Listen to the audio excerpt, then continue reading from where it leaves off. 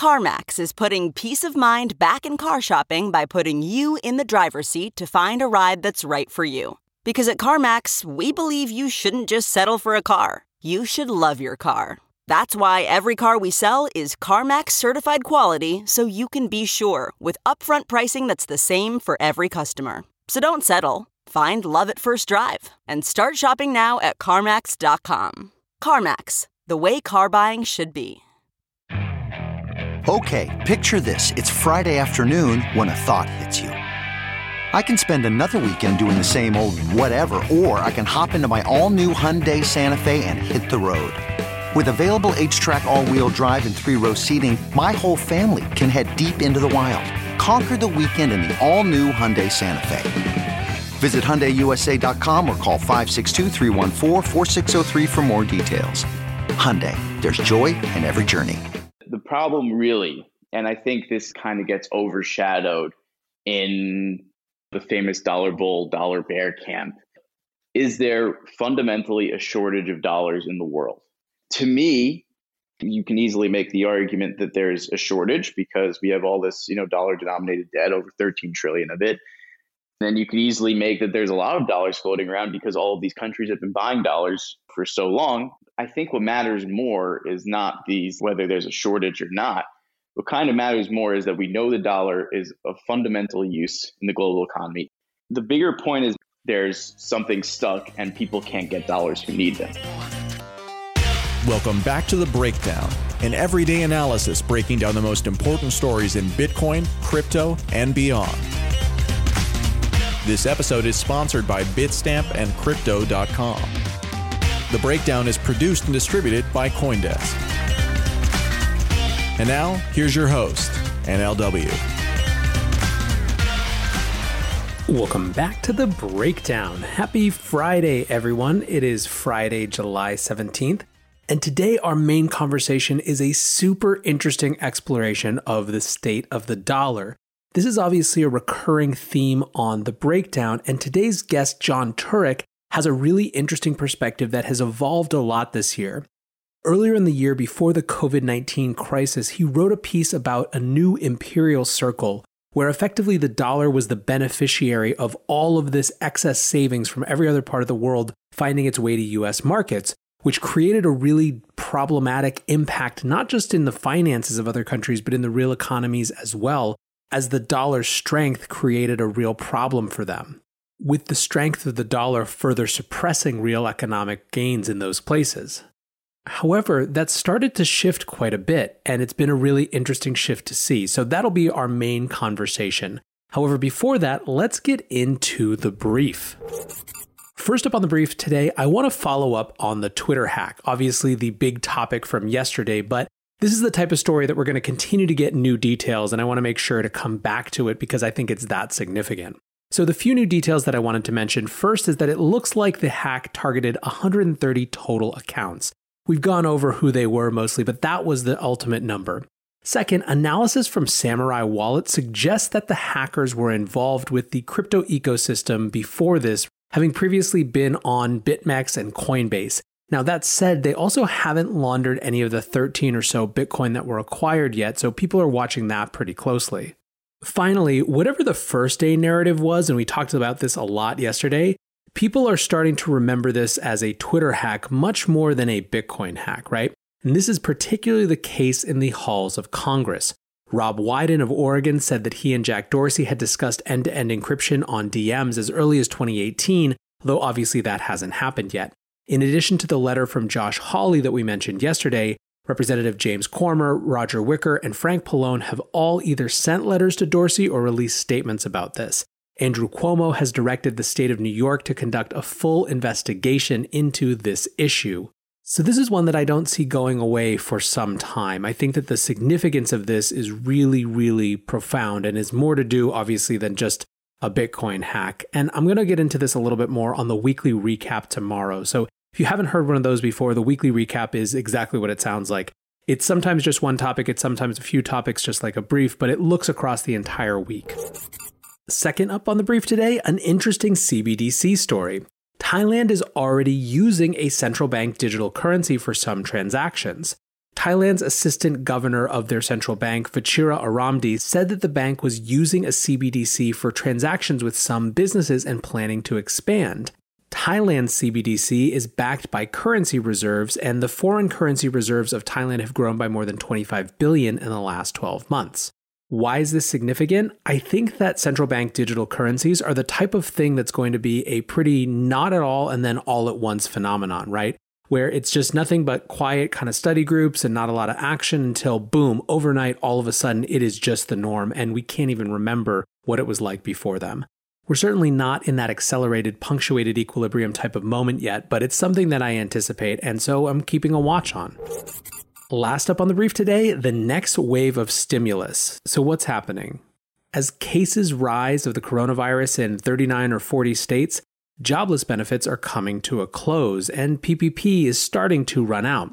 Treasury Secretary Steve Mnuchin testified before Congress today, and there are a number of different interesting pieces of this. One of them was that he suggested that it might be worth thinking about turning loans of under $150K into grants, basically automatically forgiving those loans for the smallest businesses.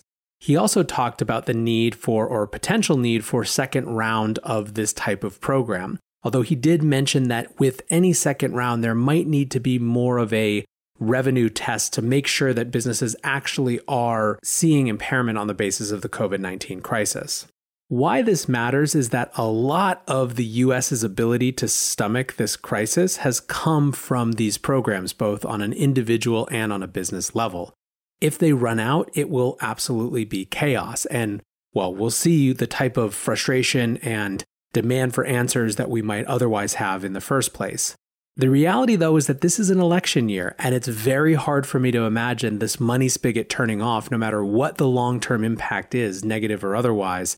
And so I expect fully to see a continuation of the types of normalization of aggressive government intervention in the economy that we've seen before.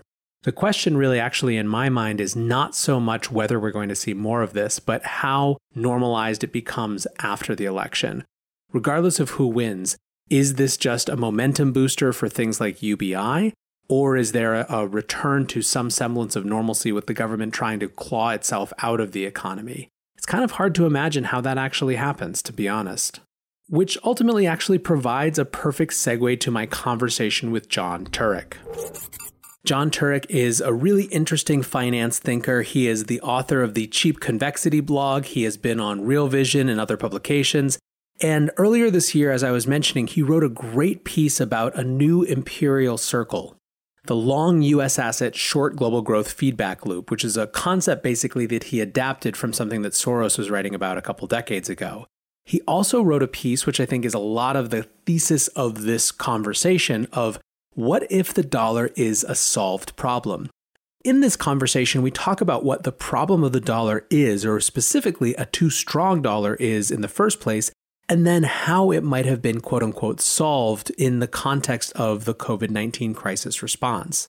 In addition to that, we talk about the strange place of US-China relations as it relates to, on the one hand, an increase in the aggressiveness of the rhetoric, but on the other hand, something of an economic détente.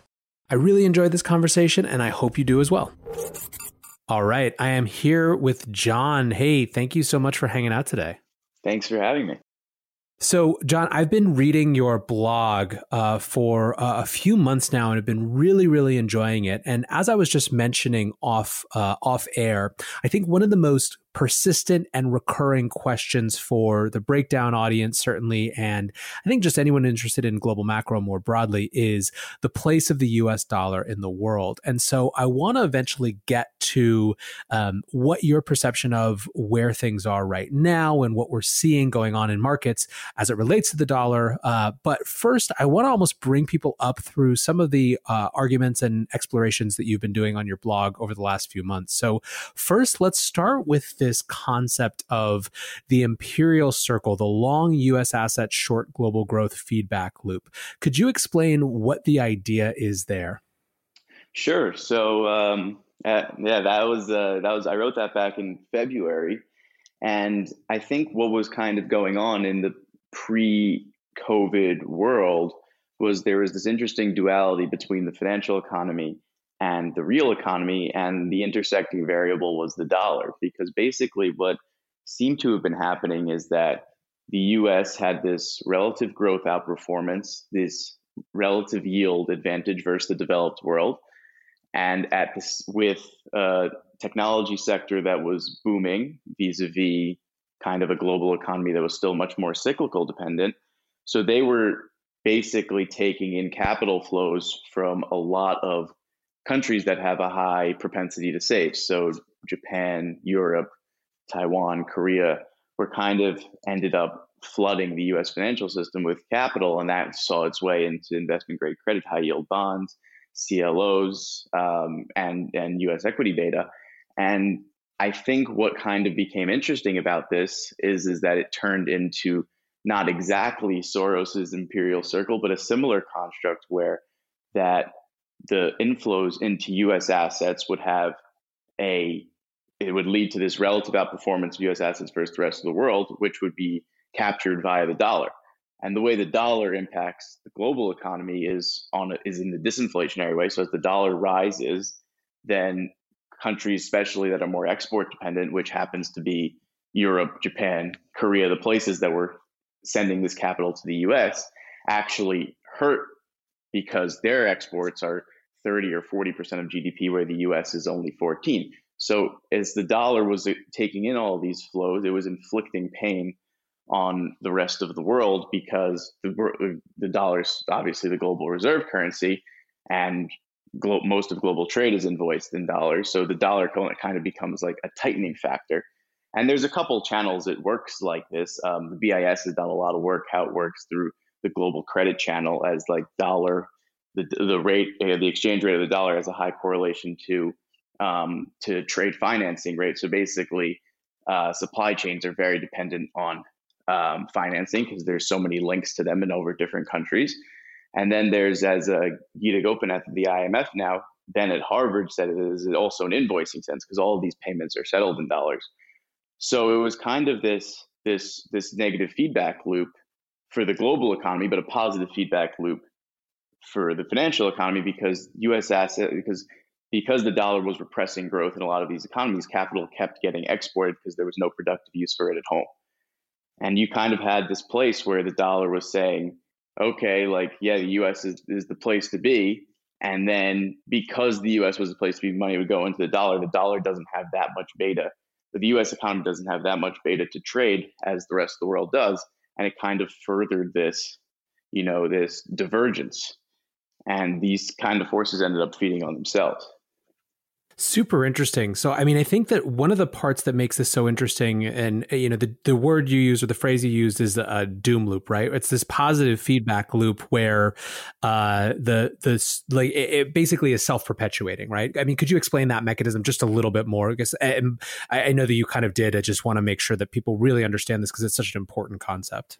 Sure. So as this money was kind of coming into the US, so the dollar was appreciating.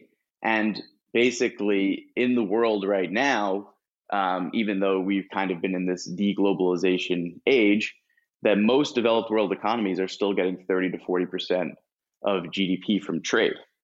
So if the dollar is a depressor on trade, more so for the rest of the world than it is for the US, then the thing that was causing the dollar to appreciate now has this almost second derivative effect, by that the US economic outperformance only grows because the rest of the world is still dependent on trade. The US trade is only 14% of GDP, not a big variable.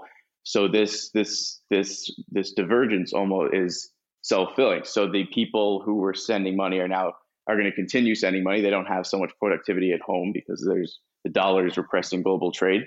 And then as they send more money to the US, the dollar only goes higher, which keeps feeding on this economic divergence until, and it kind of, it's as you said, it's a doom loop. It really, something has to stop it, which we'll get into, I guess. Yeah, exactly. But before we get into that, so a couple points that I want to dig into deeper. So, well, actually, this is not so much a point to dig into deeper, but for folks who are familiar with Brent Johnson's dollar milkshake theory, how does that relate? Yeah, so I've actually had the pleasure of talking about it with Brent. It's pretty similar. I would say it's his theory is that I think, I don't want to speak for him totally, but is that the dollar will, like, the US is the best place for capital to be in the world. So the dollar will get that appreciation on a relative sense, and that the US has really the only assets that the world wants. So it's kind of like this dollar and risk assets go higher together, and there's nothing really to stop it because there's nowhere else to go. Yeah, and so as you were thinking about this, I mean, there's some parallels here, but the functional, I guess, where does this imperial circle that you were observing diverge from that assessment or that thesis? Well, I think part of mine, which I kind of found very interesting to me, is that it has this real economy effect, because it's not just the financial side where like the dollar appreciates because it's the best place to be, and the only place to be in terms of the asset side is in US tech or whatever. I think what's interesting is that this spillover of all this excess savings that wants to go somewhere and doesn't have so many productive places to go at home, or is constrained because of local supply factors, what have you, is that because they were sending so much money to the US, they were actually almost unintentionally like weakening their own economic model, because when the dollar goes up, global trade falls, and they're so exposed to global trade. And that so it has a financial economy feedback loop, but it also has a real economy feedback loop, and they kind of coexist. And I thought that was kind of like maybe a different approach. Yeah, no, I think that's. I'm really glad that you're so crisp about that, because I think that's a really fascinating element to this, and I want to maybe kind of dig into another piece of this that's come up in a couple parts of your analysis, which is this idea of a global savings glut. You wrote about this as well, and so first of all, I guess, could you explain that? And then secondly, as part of that piece, you wrote something where you said globalization died in 2011 and we just didn't realize it. So maybe first you could explain this idea of a global savings glut, and then this sort of conceit or idea about globalization. Sure. So the global savings glut, and they're definitely interconnected, so I'm glad you brought up like that. The global savings glut is basically a combination of two factors. Well, there's a lot of structural stuff. There's, the world is older, the demographic reasons, et cetera. But I think since the financial crisis is a very interesting element of kind of why countries, especially in Asia, also in Europe, but it's become more pronounced in Asia, become massive exporters of savings, is because there's been two things going on. There's one is that global growth since the financial crisis has been mediocre, to say the least. And this kind of, when you don't have higher productivity and you have, populations that already have a higher propensity to save, that kind of gets amplified. And then two is that there hasn't been really a place for them locally to put this money. So Japan has been an amazing example of this, where the life insurance sector assets are now 25 times the local investment grade bond market. So there's massive mismatch, basically. So on the one hand, if you're a Japanese life insurance, the Bank of Japan owns pretty much 50% of the Japanese government bond market, and then you go to the investment grade bond market to buy assets, and there's just this massive size mismatch. And the reason that the corporate sector isn't kind of expanding their balance sheets and issuing more debt is because productivity is very low and global growth is very low. So what happened is that like there was this humongous mismatch between, and it happened in places like Korea and Taiwan, and even in Northern European countries, is there's this massive mismatch between capital that needs to go places and is way too big to go to only stay local, and it has to get exported. And where does it usually get exported? It usually gets exported to the US, who doesn't usually have a problem, expanding the corporate sector balance sheets or the public sector balance sheets. I mean, as we've seen, like corporate sector debt as a percent of GDP is as high as it's ever been. So that the US kind of serves as a sink in that regard, where like all this capital, which is too big to stay at home, kind of ends up getting exported abroad. And I think the way that the China 2011 point, where the end of globalization fits in, is that the policy response since the financial crisis to economic weakness has been, especially for these, we'll call them the savings countries, has been monetary focused.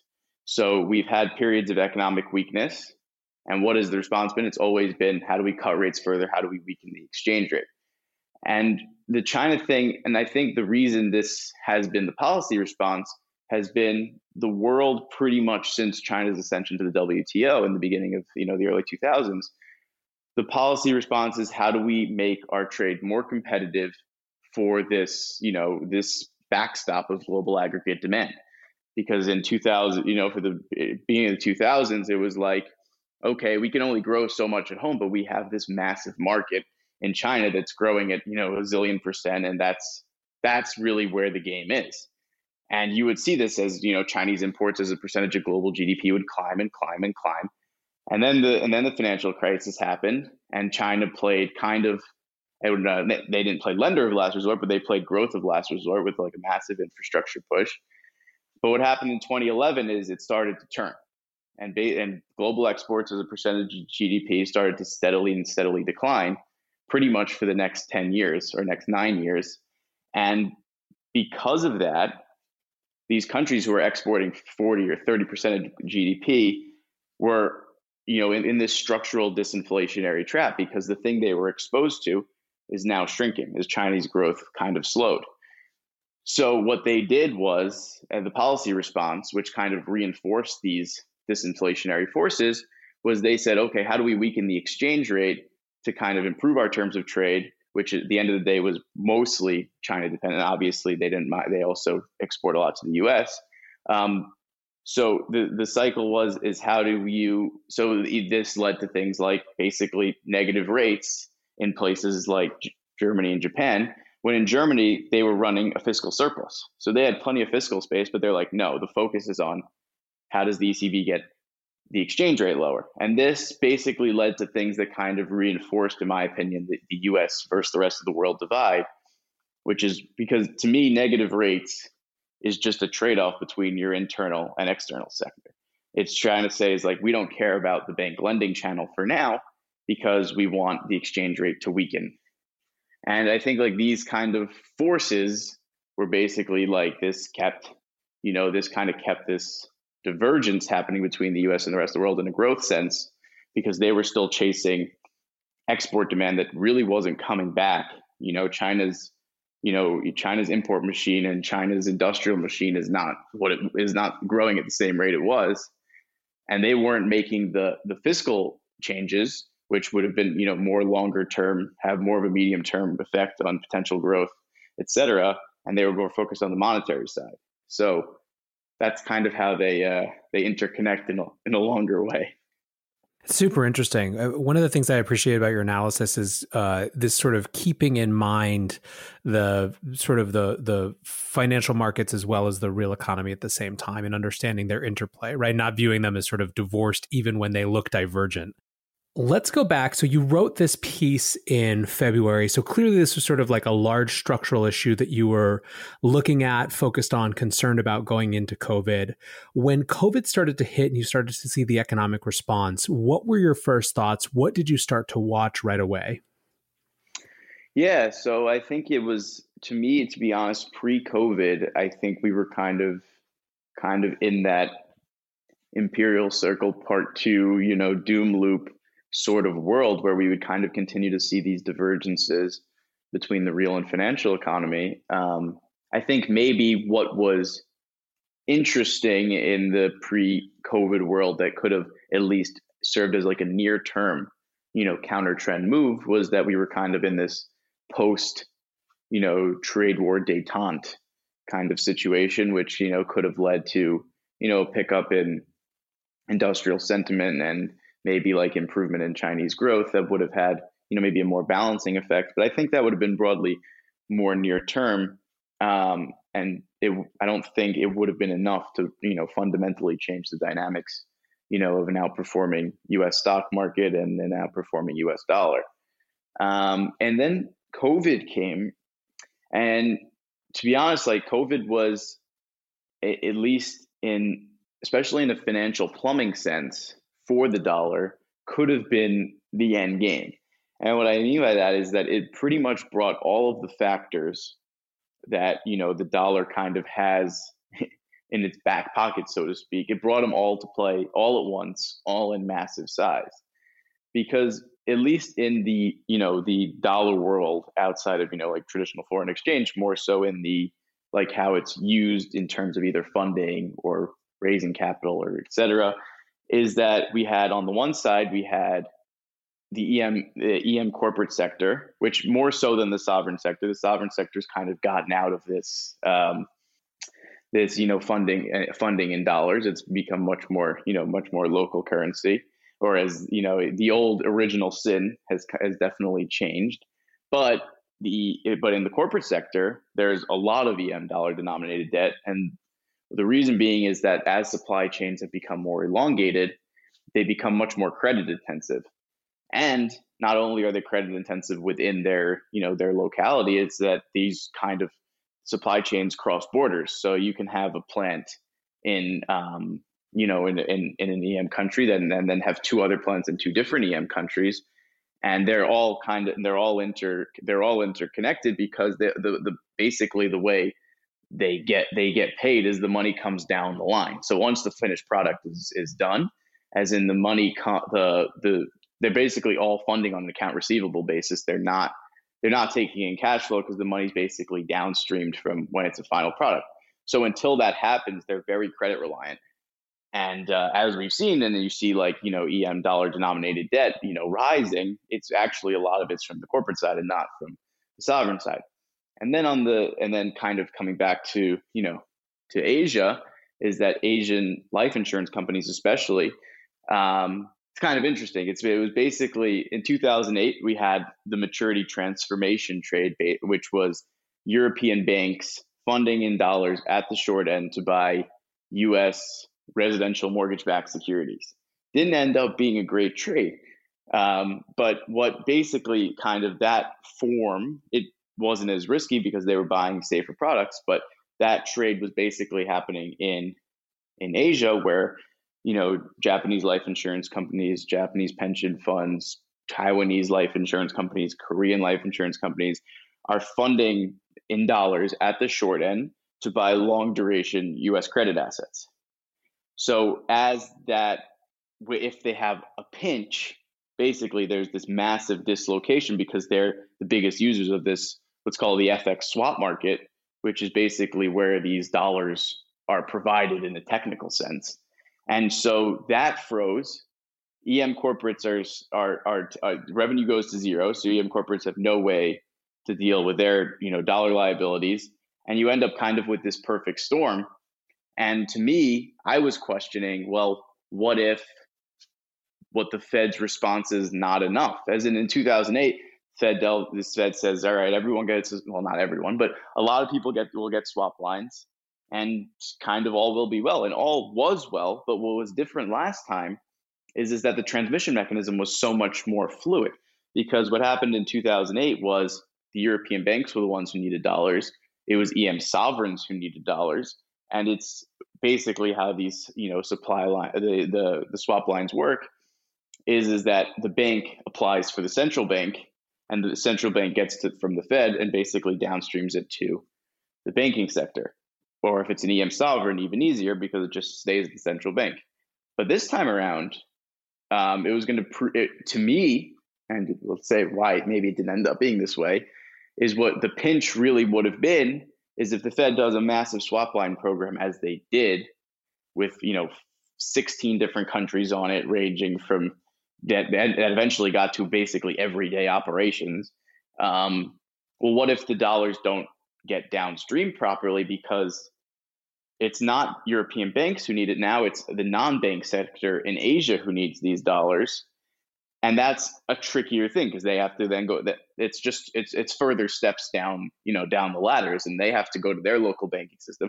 The banking system has to go to the Bank of Japan, and it's not as easy, quote unquote. And then on the EM side, or on the, the trade finance side, it's much harder because one, some of these countries are not going to be eligible for swap lines, even though a lot of EM countries ended up kind of getting access through that, or having, an IMF backstop, or through a treasury repo program, was that it's much harder for these corporates who are hurting to kind of reach their way up into the, they're not in the banking system. So it's harder for them to kind of get into the central bank purview and to kind of get those dollars. So to me, like the Fed had a real battle on their hands. And I was writing in March, actually, why I thought, well, let's say it doesn't work. And kind of how I ended up writing a couple of weeks ago, like the what if the dollar is a solved problem is that all of these things that seemed insurmountable ended up being surmounted. So it kind of became to me like, okay, what if the Fed did figure it out? And if the Fed did figure it out, then that has, massive consequences in a distribution sense, because we no longer, debate like, well, what if the dollar goes up another 30% and has like a massive deflationary effect on the global economy? Now the question is like, what if global growth picks up and the dollar has this backdrop of, the Fed's basically through the swap lines turned every government bond in the world into effectively dollars, as those can be swapped for dollars. Well, what if it's the dollar can now maybe depreciate? I mean, we can get into it more, but that transition has been like probably one of the more interesting things to me this year, is basically how we went from, well, this could be, the dollar endgame that a lot of people have been talking about. It's kind of like how this, denominated debt, the funding in dollars kind of all came to the forefront at once, all in a massive vol event. And for now, it seems like the Fed did put out the fire.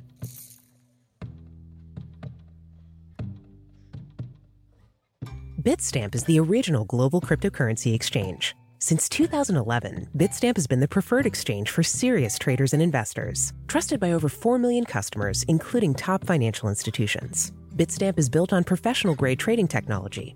Their platform is powered by a NASDAQ matching engine, and their APIs are recognized as the best in the industry. Download the Bitstamp app from the App Store or Google Play, or visit bitstamp.net/pro to learn more and start trading today. That's bitstamp.net/pro.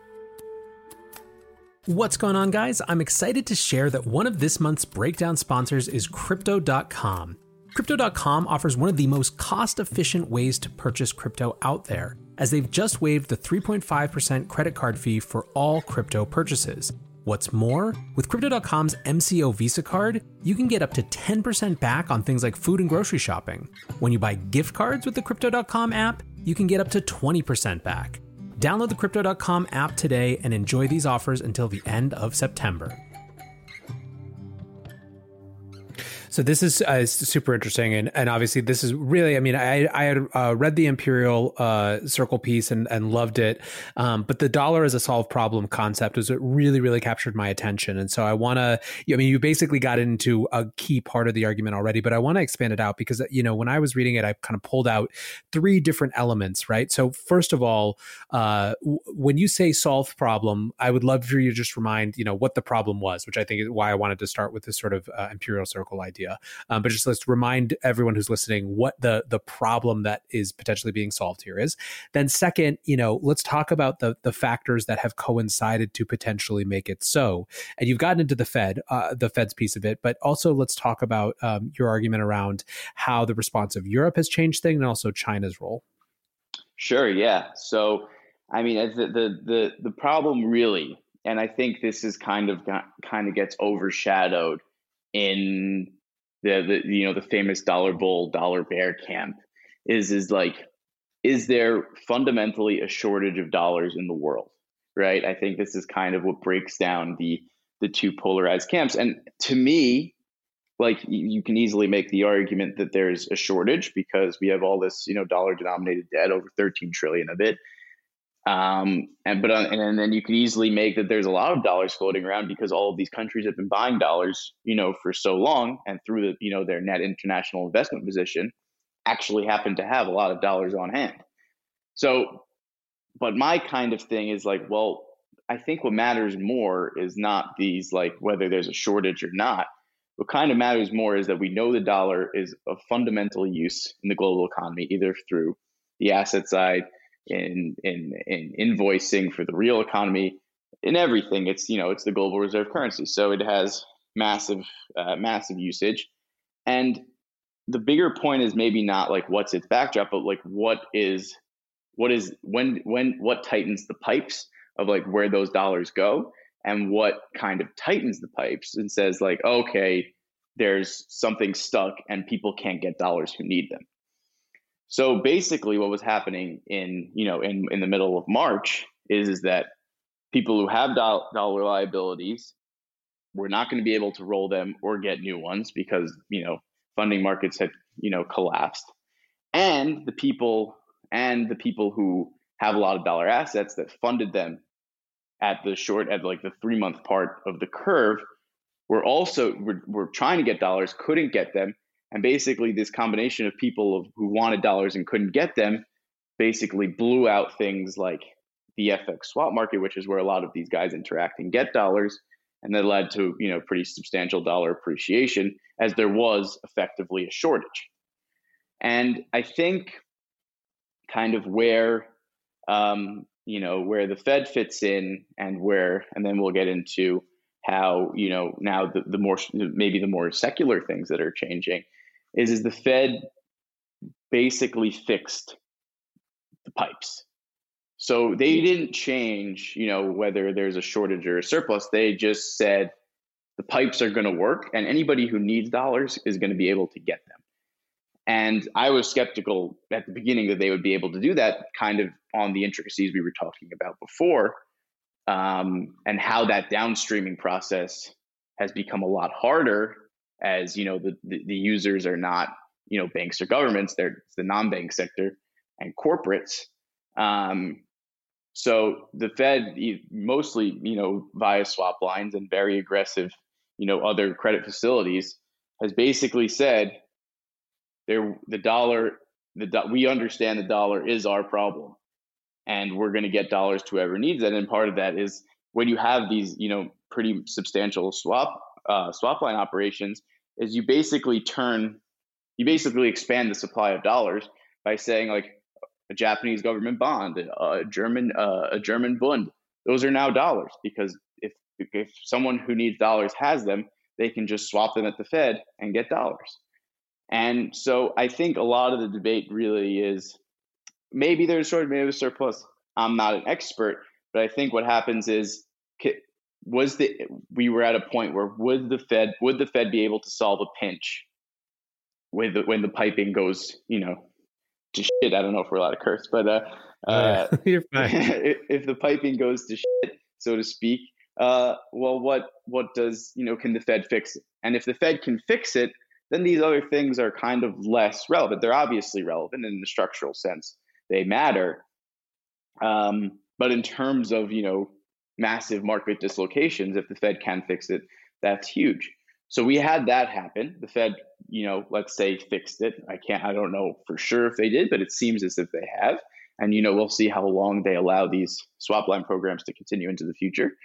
And then the other part is now we had this kind of more structural backdrop for the dollar where Europe and China were basically not, we're basically putting upward pressure on it by having these negative backdrops. And what I mean by that is Europe, because of this crisis, entered in, and obviously some domestic factors like the Christian Lagarde saying we're not there to tighten spreads. Eventually they would be, but at the beginning is that Europe went into the crisis with fragmentation risk. And with fragmentation risk comes like, okay, Europe in a crisis actually has to answer the survival question. China went into this crisis obviously with slower growth, increased tensions with Washington, and well, it was at first the start of the crisis. And well, what if China, went the route of kind of weakening its exchange rate as a response to it, and wanted the export sector to bail them out? So we kind of had these things like, even as the technical side, through, the FX swap market and, the technical need for dollars was happening. The two biggest or two most important global, economic centers outside of the US were having this bias to depreciate because, well, we had to factor in what if China devalues, and what if, Europe breaks up. And those were risks. And now what's kind of happening is those like kind of right tail events for the dollar, the things that could have led to massive appreciations, are now changing, right? So Europe is even actually today and tomorrow at a summit where they're debating a recovery fund plan that would have part of it, a pretty substantial part of it, grants, where the European Commission would raise money by itself and then transfer money to, the periphery and countries that have struggled more in a relative sense through this crisis. And in terms of the US and China, it's not really, we're not in this tit for tat, ramp up tensions, weaken the exchange rate world. We're kind of in this, if it's, it doesn't feel like a détente because, the rhetoric is so bad, but in terms of, substantive trade action, it's kind of died down, and probably because as we get into the election, there's, less desire or less political will to push some of these, more negative effects. So we had these two kind of pillars of what was like a steady appreciation of the dollar. Was we had this technical side with the need for dollars, and then we had the fundamental side, which was the US is a cleaner shirt, so to speak. And those two things have been, not, even if they've not been completely flipped on their head, the delta change has been pretty humongous, in my opinion. And where it's no longer like, now the answer is, well, we know what Europe price, we know what euro US dollar pricing and fragmentation risk looks like. It looks like something like 108, 109, kind of in that, spot FX rate. Well, what if it's now that they're going to embrace, this is their Hamiltonian moment, and they're going to embrace, further fiscal consolidation, and we don't factor in fragmentation into the distribution anymore. And so like the combination of these things all happening at once, again, it's really been a theme of all happening at once, which has been pretty amazing this year, kind of makes it seem like even if the dollar obviously can go higher, it's, in terms of the bigger moves now, it seems to be biased lower. And I think what will be the ultimate arbiter of this is like this backdrop is constructive for maybe, the dollar to depreciate. But I think what really fuels, a dollar down move, such as one we saw in 2017, is not only like, the backdrop changing, but the facts on the ground changing. So how do we kind of enter a world of more synchronized growth, global fiscal expansion continuing past COVID? And I think that's really, the bigger question now, because we've seen a lot of promising signs on that. As in going into the crisis, it was the policy response is, how do I get the exchange rate weaker?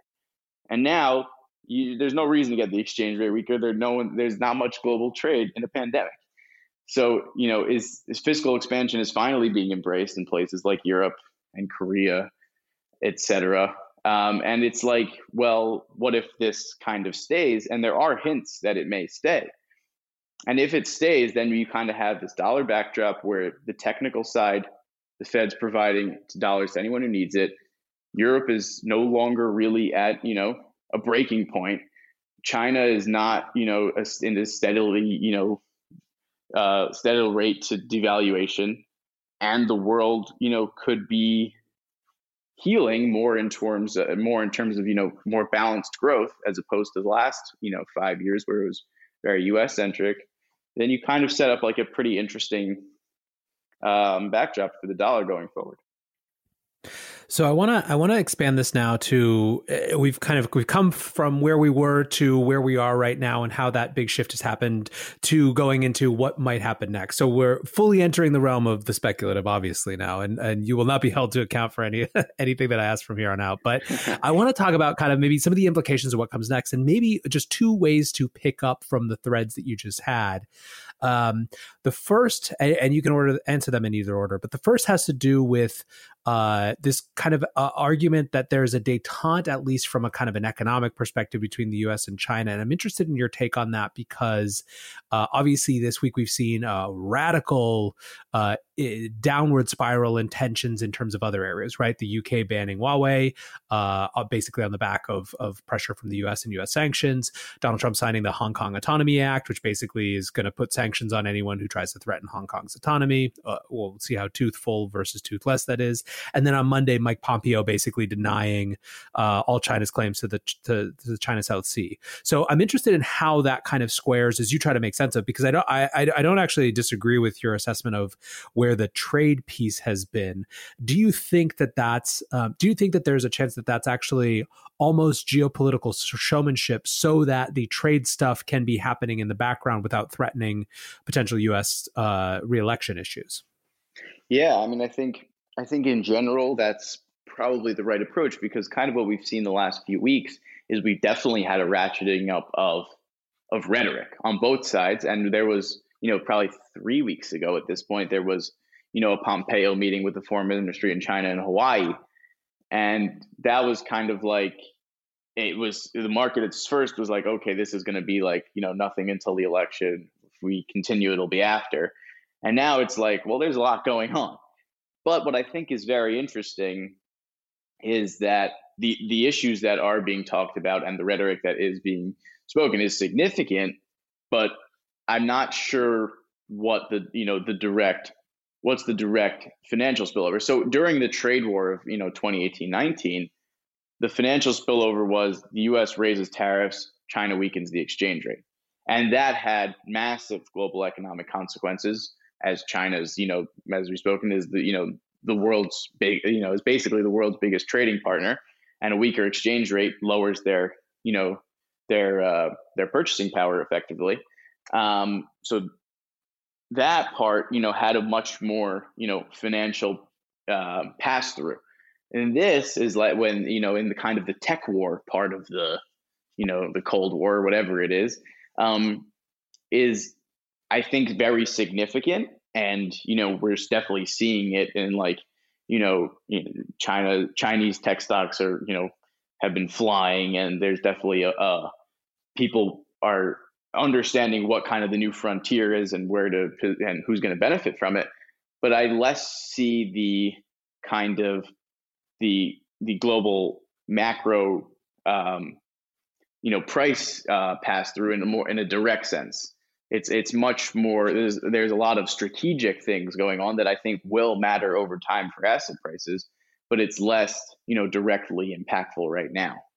I mean, maybe sanctioning, Chinese officials will change things. I don't know. But with tariffs, it was much more there was this tit for tat element that had a financial market pass through.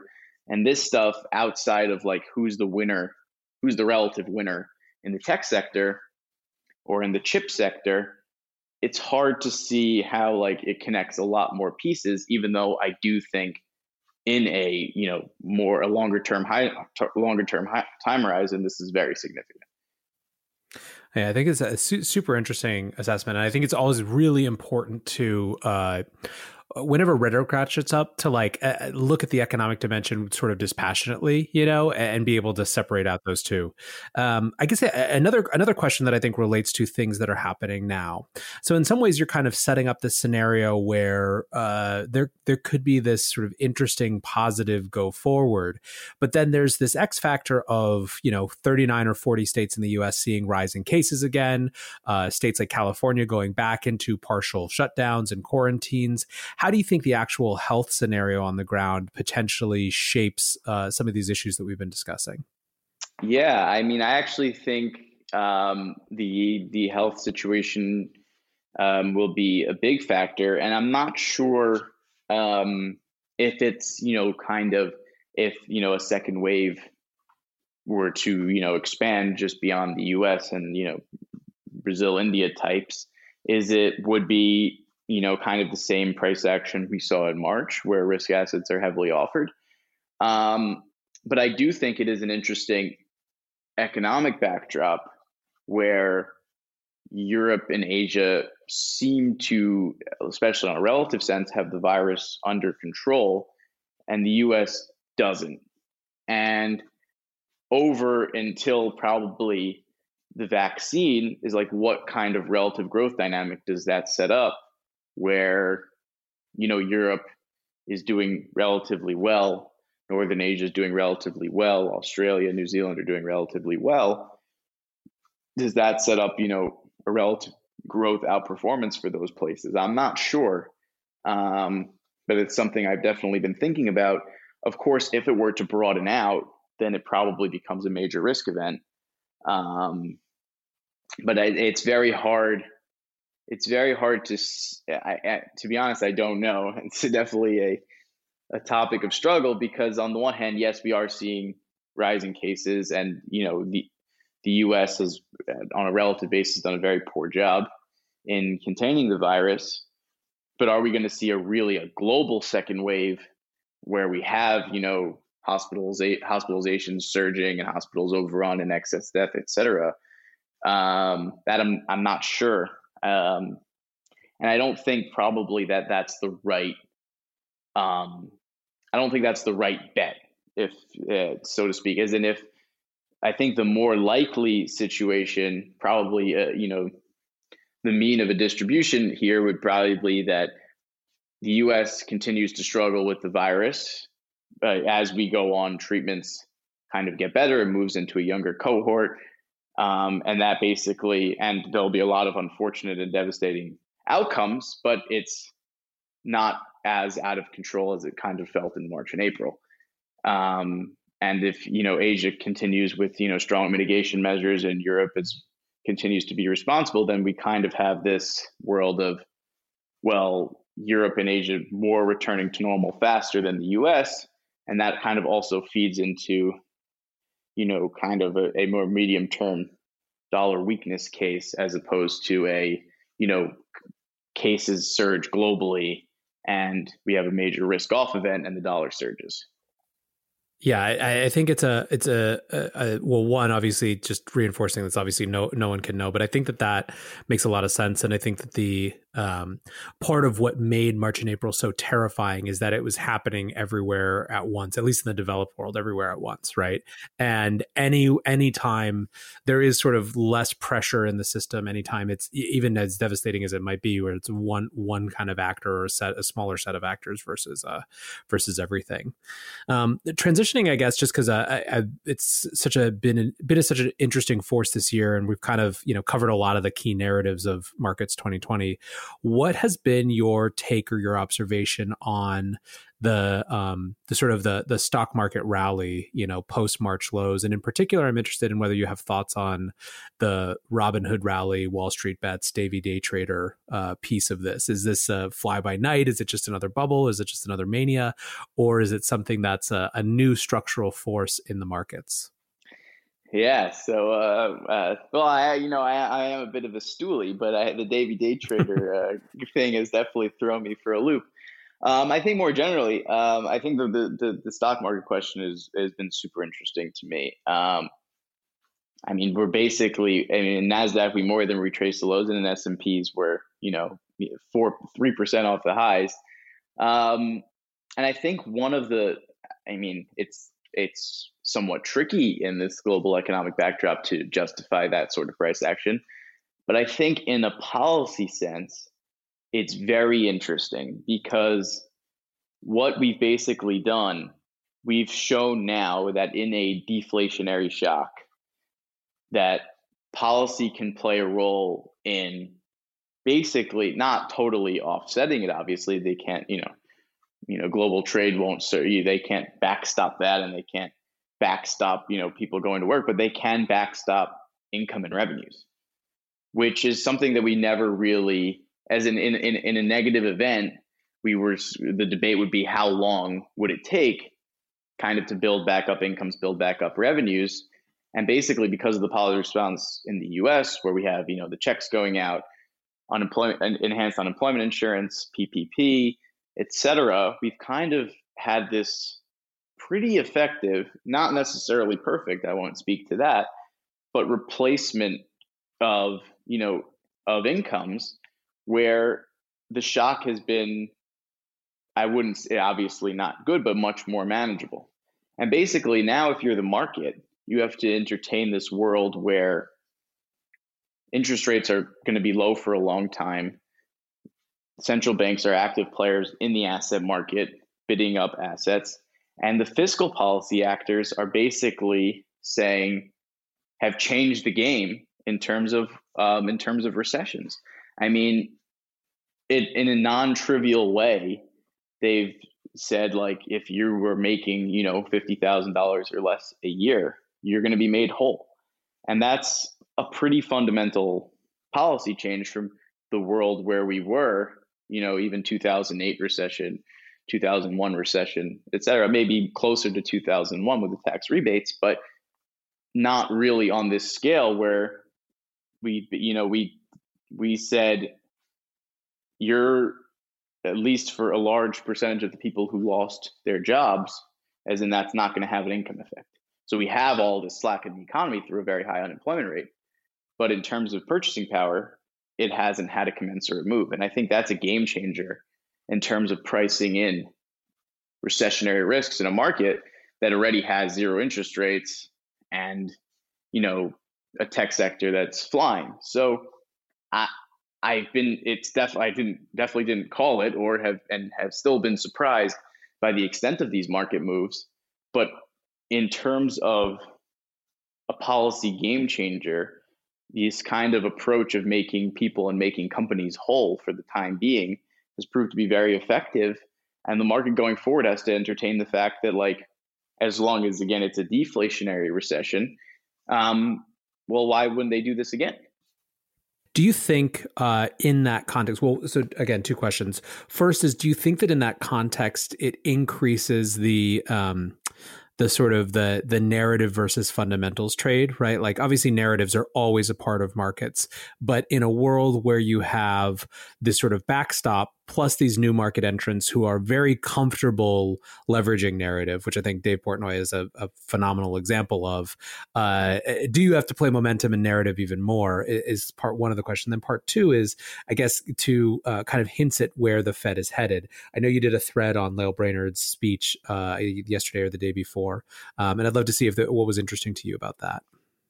Sure. Yeah. So the David Day trader phenomenon, I to be honest, and maybe I'll be a little disappointing, I think it's a little bit overrated. I mean, I think in terms of, specific securities, can retail have like an outsized effect on price? For sure. We definitely saw that in, some of the bankrupt companies like Hertz. And you've probably seen it in some of the, more cyclical companies like, casinos and airlines and what have you. But I don't think there's been, a massive retail chase in Korea or in Germany or in France. And those equity markets are also up, 30% off the lows. So I think that there is pockets of where retail, listen, there's a lot of liquidity in the system. People got money and didn't have that many places to spend it. Their retail activity was constrained by just the only place you could spend money is Amazon if you're locked in your house. And if you were, as Davey Day trader was, if you were a sports bettor, there wasn't sports to bet on. So it kind of was, a lot of people got, especially from the checks at a minimum, even if they managed to fortunate enough to keep their jobs. There's just a lot of liquidity in the system where, it makes sense that it gets that retail participation expanded. I'm just not sure it had, the more large cap effects that, people are talking about. I know it's a compelling narrative, but I'm not convinced by it. I'm not ruling it out as a very important variable in the global macro sense, but I think it's probably a little overstated.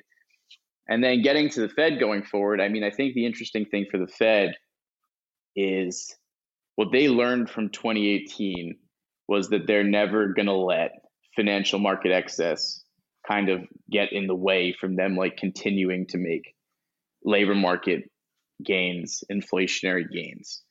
And I think what Brainerd was hinting at on, when was it, on Tuesday in her speech, was kind of this transition from, okay, we stabilized the economy, we stabilized the financial market. Now, how do we become a source of accommodation going forward? And I think what, the Fed will be very keenly focused on is kind of letting a recovery play out over time. So you kind of get to this 2019 point, which they seemed very comfortable at, where because rates were pretty low, I mean, they were cut already 3 times, and, they softened financial conditions, and you kind of let the labor market feed on itself.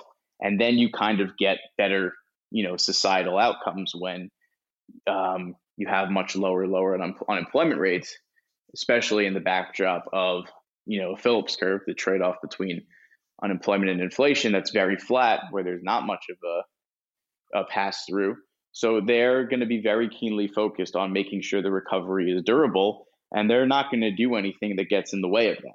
So even if, the market's where it is, or goes to 3,500 or 4,000, or, the recession is much shorter than we originally assumed, it's still going to be very hard to see this Federal Reserve kind of saying, wait a second, let's slow down, because they're very much chasing these kind of very, very low unemployment rates that we had previously. And they're going to do what they can to do that. And basically that the way this will manifest itself is that the Fed will do a lot of things that don't allow yields, either at the, especially the short end, obviously, but even at the long end, to suggest that, things could change. And they're just going to push it and say, we're not cutting. We're staying the course. We're not hiking. We're staying the course. We're not pulling back support. We're staying the course in the hopes of that they can accelerate a recovery, and a recovery that's durable.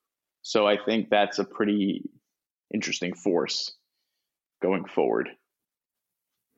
Well, John, this has been a really, really fascinating conversation. And I guess by way of just kind of wrapping up, I'd love to know what you are watching. You've kind of shared a lot of what surprised you and what has shifted about this year. But going forward, what are the things, whether it's assets or different parts of the market, but like, what are you watching, right now and think is going to have some big ability to tell us what to expect next? Yeah. So I think the biggest thing for me now is what is kind of at a global level, what is the fiscal impulse post-COVID? As in, did we say that, fiscal policy is just a stabilizer? Is it just a thing that says, okay, we've had a shock, how do we fill it? Or does it make the transition, as Brainerd and the Fed are going to make, and say, we're also an accelerant? We're going to drive growth outcomes. We're going to drive higher nominal GDP. And I think that transition is really going to be what justifies or not kind of where the market sits right now, with S&Ps at 3,200. So I think, good ways of tracking that is definitely the commodity space, risk currencies like Aussie, Kiwi, Korea, a lot of the EM names. And I think that's really the big question going forward. There's a lot of evidence to suggest that it could happen. But as we know, with a lot of these fiscal bodies, that, deficits are not their cup of tea. So it's possible that once the COVID threat is kind of past and, there's a vaccine, whether it's early or mid 2021, do they decide to pull back support and let, kind of the economy go on its own? And I think if they let the economy go on its own, you're going to have worse outcomes. And maybe then you really start to really question what multiples are doing here. Thank you so much, John, for spending this time with us. It's really, really interesting stuff. And I want to make sure people can follow you if they want to hear more of these great insights. So where do you live on the internet? Oh, sure. Thank you. So I'm at jturek18 on Twitter.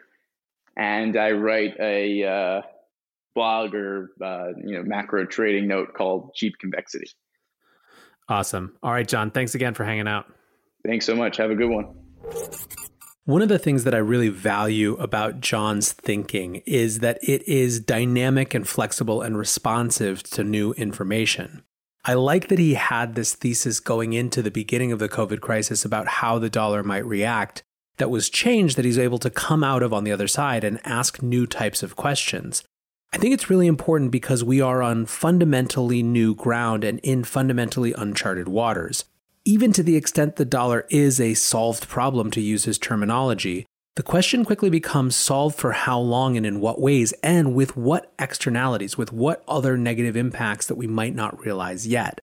As those potential externalities and implications come to light, we're going to have to update our mental models and think through how we address new problems that arise. For now, though, I appreciate you hanging out and listening to this conversation, and I hope that wherever you are, you're heading into a great weekend. So until tomorrow, be safe and take care of each other. Peace.